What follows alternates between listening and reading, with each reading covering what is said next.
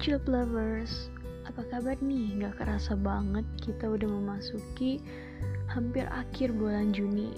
Dan ini juga menjadi salah satu akhir dari podcast edisi Support Environment kali ini.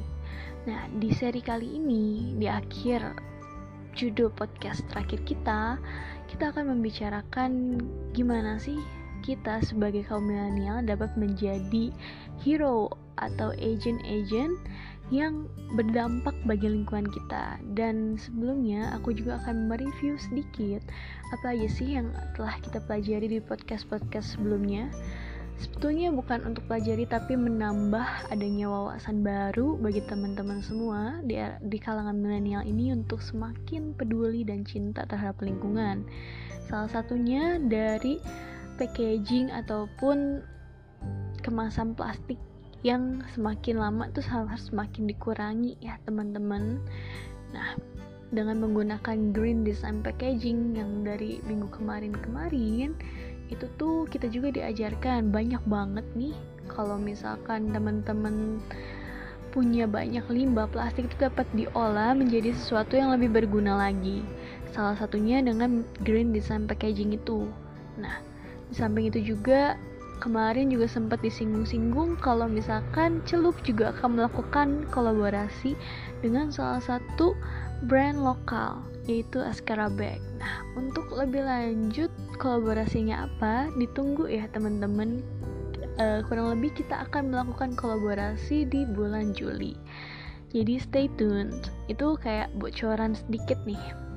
Dan di minggu-minggu sebelumnya juga, di minggu kedua kita mundur ya, jadi kayak roller coaster, kita mundur.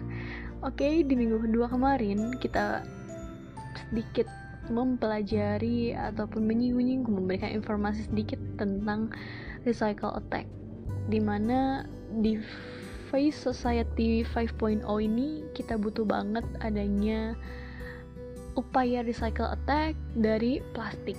Dan di minggu pertamanya banyak banget pengetahuan dan informasi terkait bahaya plastik dan juga pencegahan, penanganan, meminimalisir adanya sampah plastik itu seperti apa. Dan juga fakta-fakta menarik lainnya tentang sampah plastik. Nah, jadi dari minggu pertama dan minggu ketiga itu mungkin lebih banyak seputar tentang informasi-informasi yang akan aku berikan kepada teman-teman di kalangan millennials.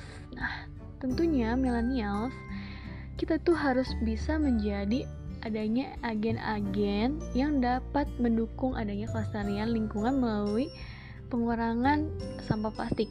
Hal tersebut juga seperti yang dilakukan oleh Kak Nadine.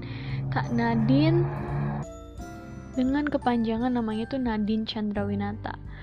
Nah, pasti teman-teman tahu deh, itu selebriti yang benar-benar sampai sekarang masih hits juga. Nah, dia tuh emang dari kecil udah ditanamkan untuk peduli lingkungan yang dilakukan dengan memilah sampah.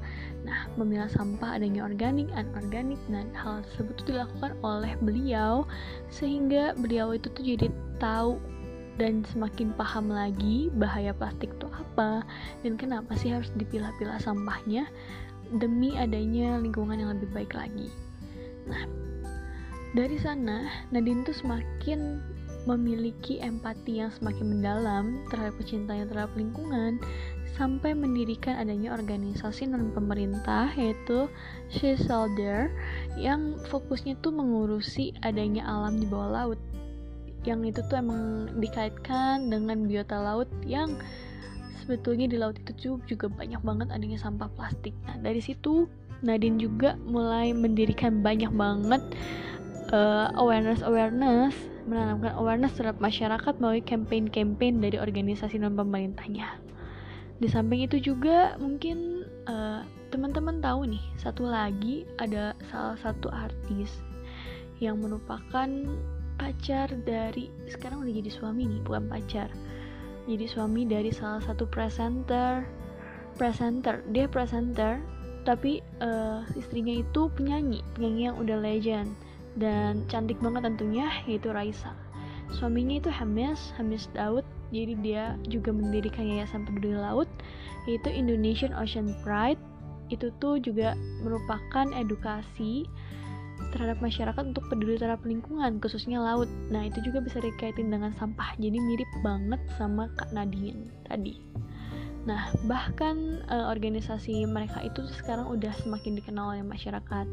Nah, dari 2 contoh tokoh itu, teman-teman apa nggak tergerak nih untuk menjadi salah satu agen yang dapat membantu adanya pengurangan sampah plastik?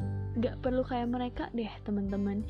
Jadi teman-teman tuh bisa memanfaatkan adanya media-media tertentu untuk memberikan kontribusi teman-teman, salah satunya juga dengan membeli produk lokal yang mendukung upaya support terhadap environment kita.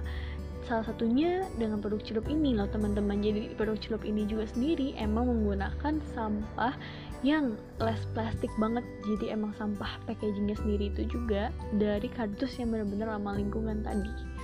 Dan itu benar-benar bisa menjadi salah satu wujud kontribusi teman-teman untuk mendukung adanya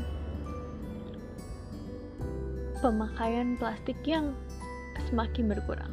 Gak cuma dari produk celup aja, teman-teman juga bisa melakukan kontribusi-kontribusi lainnya seperti yang telah diungkapkan di podcast-podcast sebelumnya. Nah, good luck teman-teman. Yuk kita jadi agen untuk merubah dunia kita menjadi dunia yang lebih baik.